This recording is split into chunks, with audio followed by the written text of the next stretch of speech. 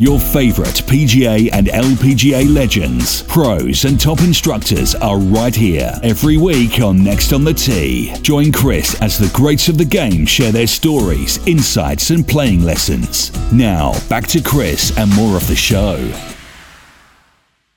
All right, now back with me on the French Lick Resort guest line, and been away far too long for that matter, is 2003 PGA Champion Shaun Micheel. Shaun is by far one of the most underrated players who's ever played on the PGA Tour. Far too many people, especially in the media, only remember Shaun's win at the PGA Championship.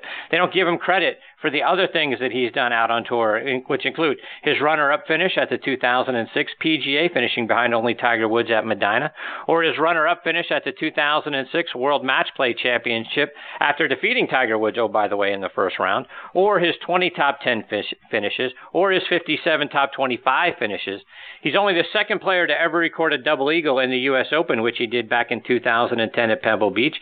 And the time, is rapidly approaching for him to get out on the Champions Tour, which I can't wait to see happen. And I'm glad he's back with me tonight here on Next on the Tee. Hey, Shaun, how have you been, my friend? Hi, Chris. I've been doing very well. How about yourself? Really well, thank you. So, Shaun, I wanted to start our time tonight by going back to this year's PGA Championship, and like I said at the top of the show, I heard a lot of things about the greens, some of the holes out there, and really just not only putting the greens, but just trying to get the ball close to the hole out there. What was it like for you? What was your experience like at Quail Hollow? It was difficult. I got there and played my practice round on Monday. I went out with Tony Finau and Charles Howell, and kind of a windy day.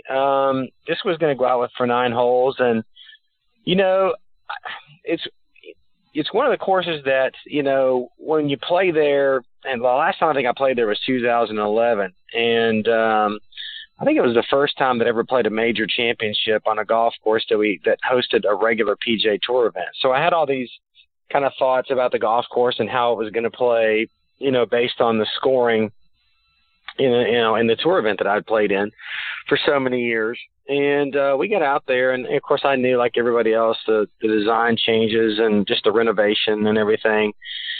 And to kind of get probably at the end of this conversation first, Charles Howell and I, we got on the green, and what I took away from the first 9 holes that I played was that the golf course really needed what I would call a deep tine aerification.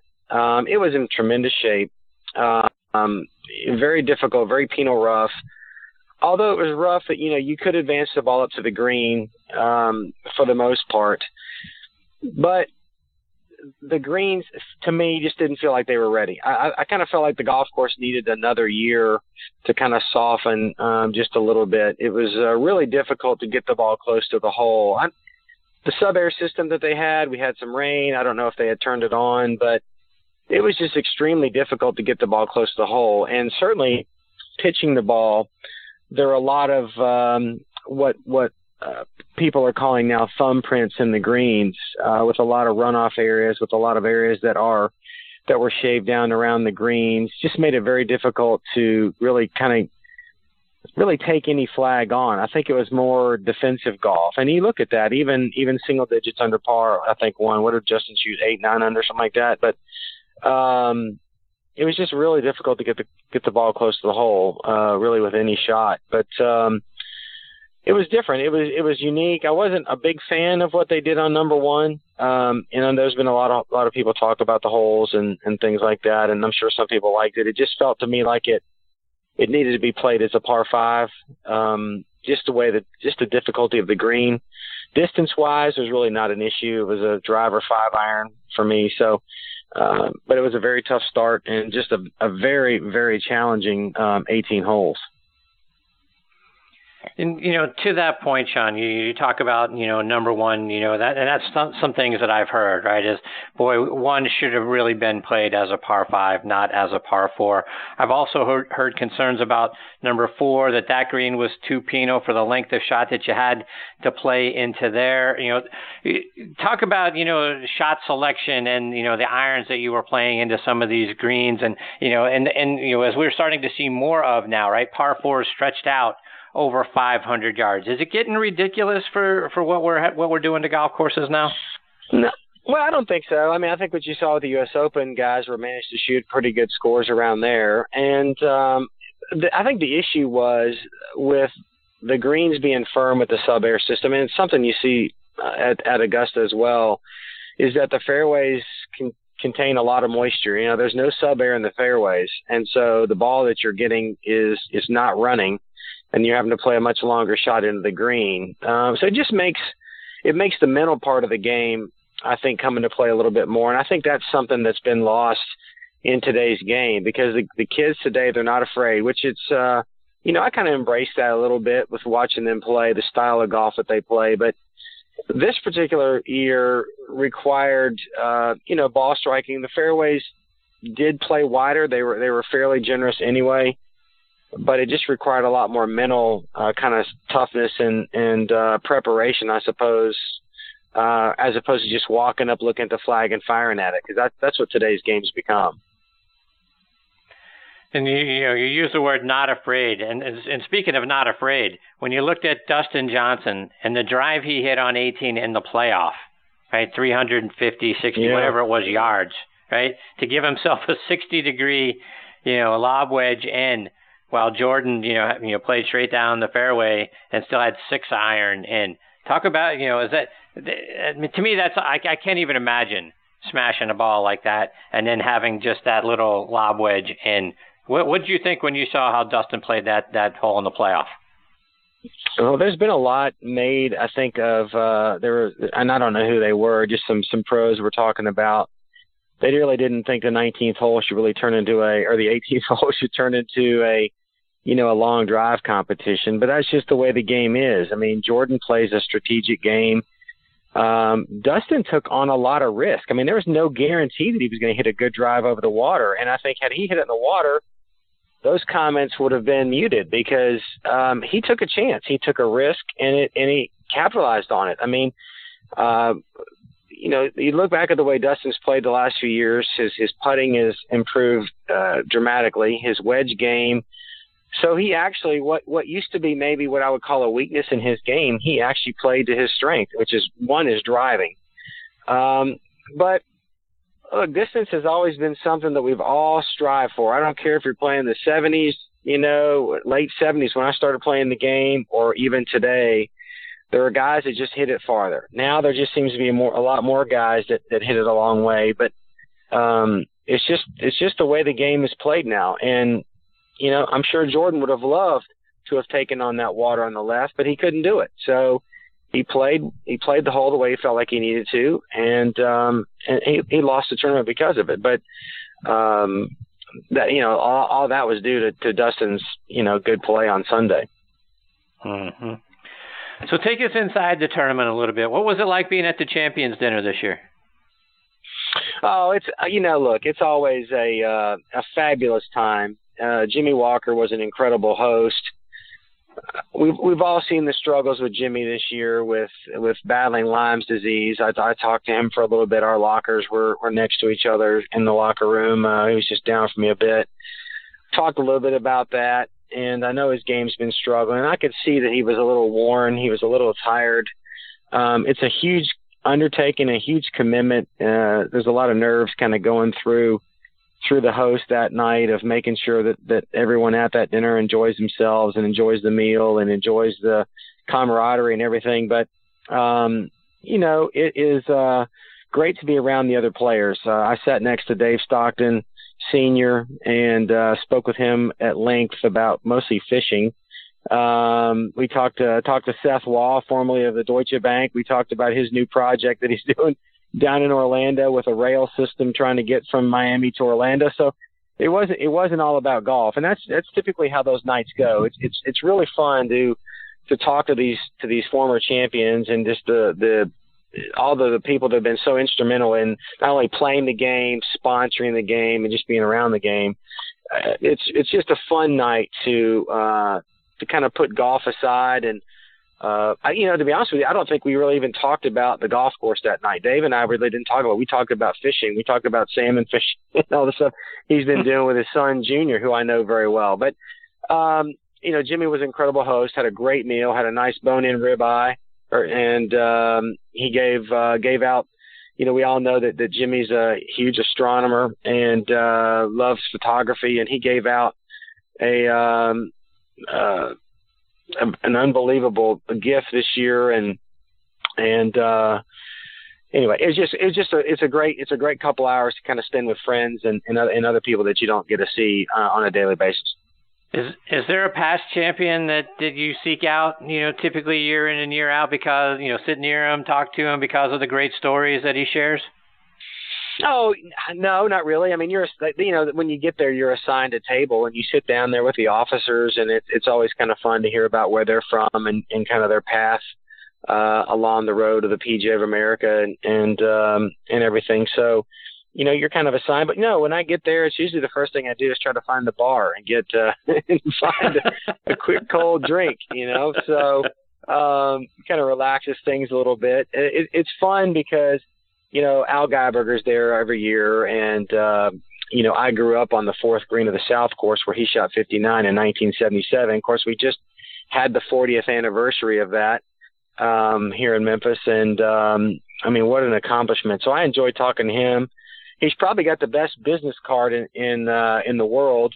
He gives you a fold out card, and when you open it up, it's his scorecard of all of his 59, of course, signed by Dave Stockton Sr., who I sat next to at the dinner. So wow.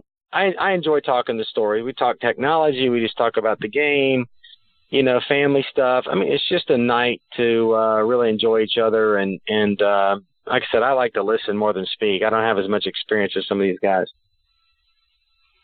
So, Shaun, as we look ahead to 2019 and the move of the PGA from August to May, how do you and the other players, how do you guys feel about the change in schedule and having the PGA earlier on in the schedule? Well, it's not up to me, obviously, so I kind of go along with it. But I prefer it to be in August.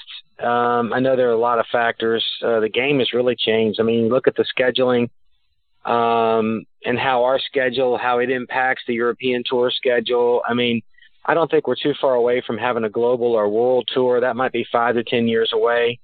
I think the PGA Tour will still kind of be there, but I don't know. I mean, it'll be interesting to see kind of how they handle some of these venues. Rochester's supposed to be 2023.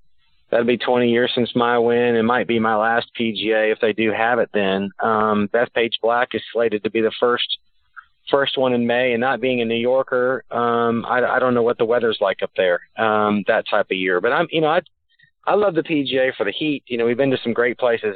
Southern Hills, maybe one of the hottest places I've ever been. Plays a great host. But look, we don't have any control. I'm happy to just enter the tournament and play, and whenever they tell me it's going to be, that's what it's going to be. But I don't know. I mean, change is always hard to accept, I suppose, but it may turn out to be the best thing. I mean, obviously the PGA of America has done a lot of thought. I think they've been thinking about this for some time. I think going back to 2013. So it wasn't just a snap decision that they made. There's a lot of things, a lot of moving parts. I mean, the places that they've chosen, they know where the infrastructure goes. I think the one issue that I did get out of it was that, setting things up. I mean, I don't know how long they should probably start very early on. If they get a heavy winter in New York, I mean, they may not be able to start constructing a lot of those tents and everything until February, March. I don't even know. So they'll figure out a way to get it done, and we'll all look back in 20 years and say it was the best thing they ever made, the best decision they ever made.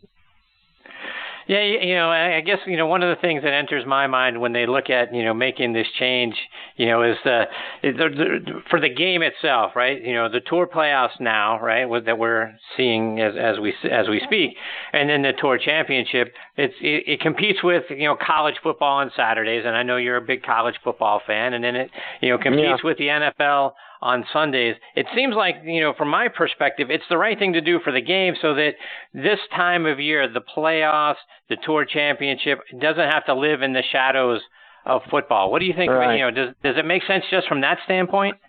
Well, I mean, I suppose it does. I mean, I think the everyday golf fan, really, really enjoys golf, and they're going to find a way to get it on TV. I did speak with Jim Nance at the airport in Charlotte, and we were talking about the moves that were being made, and he said that last year's Tour Championship on Sunday, I think he drew about a 1.8 rating, and not knowing that business at all, that's apparently pretty bad.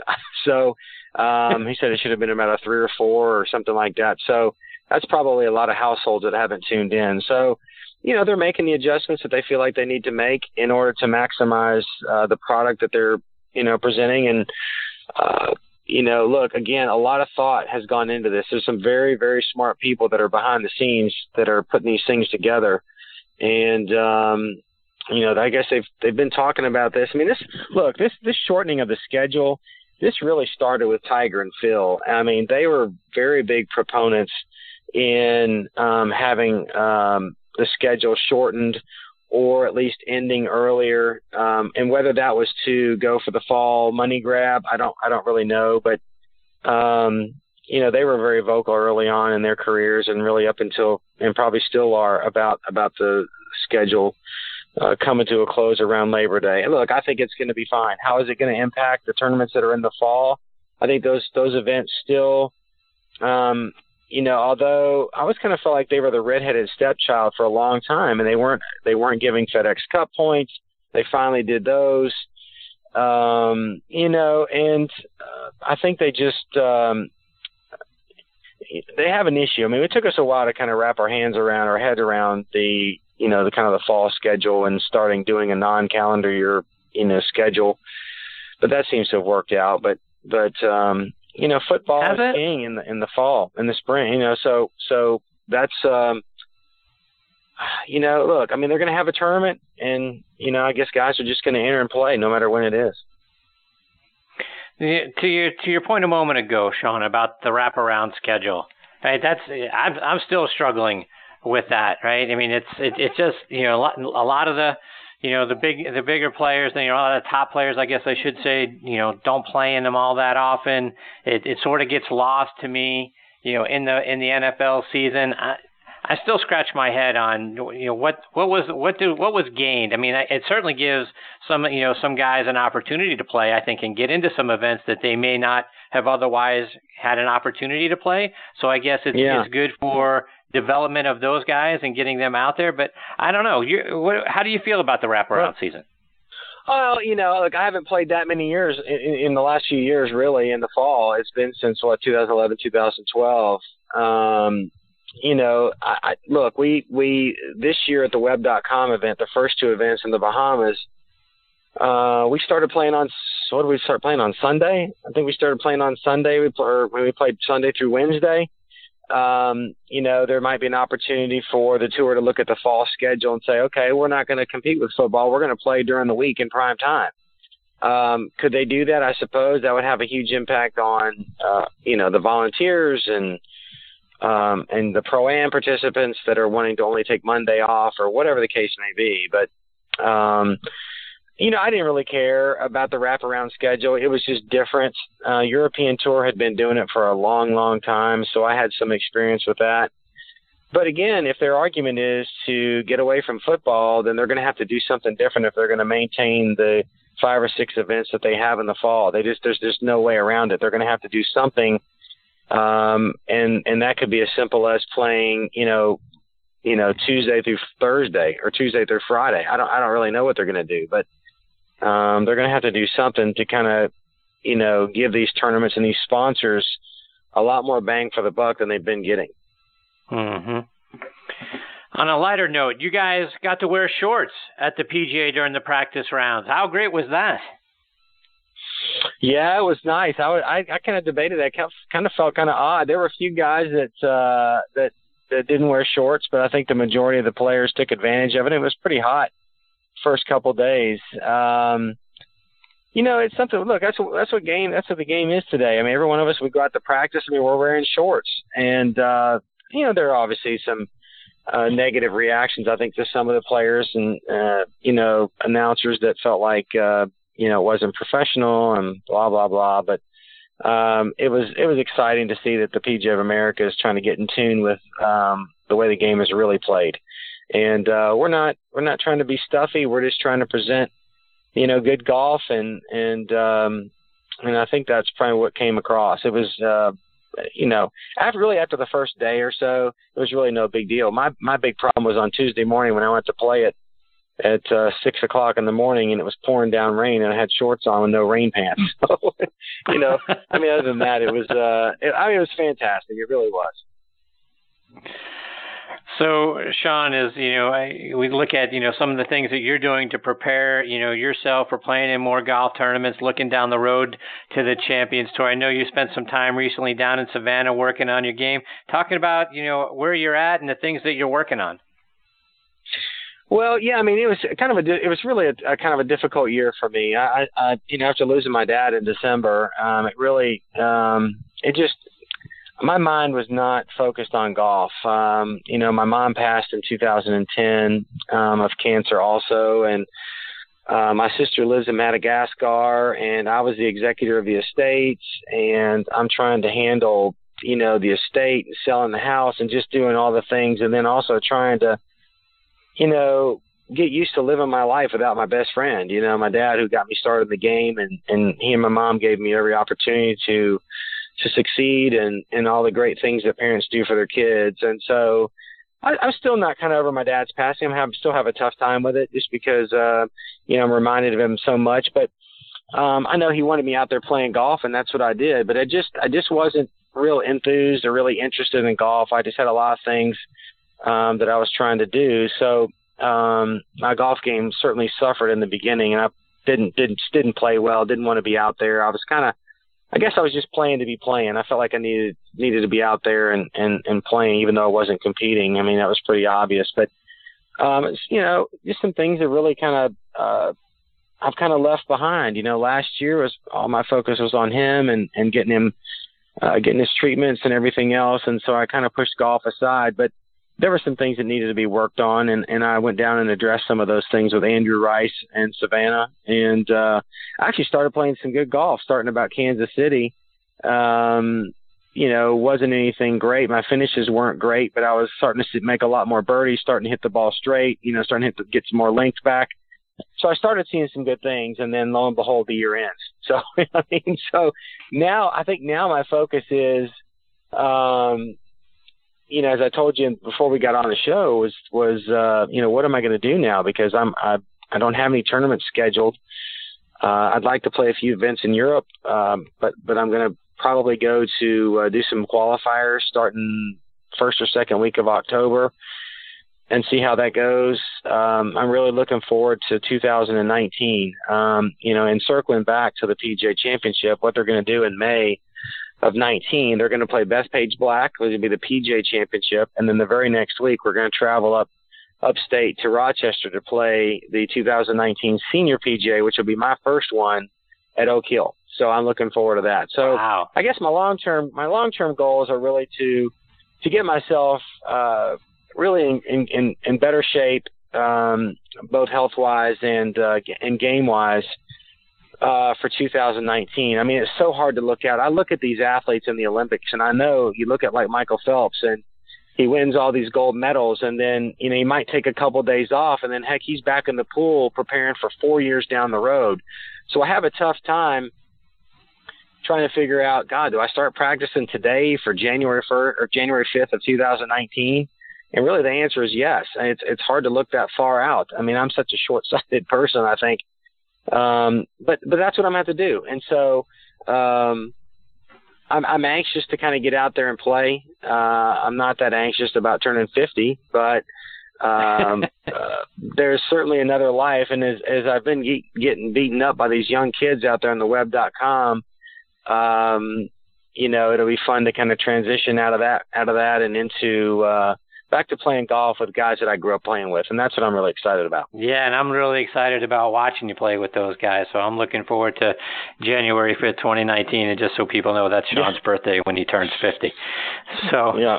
Shaun, before we let you go, remind our listeners again about how they can stay up to date with all the things you're doing and keep up with you, whether it's online or over social media.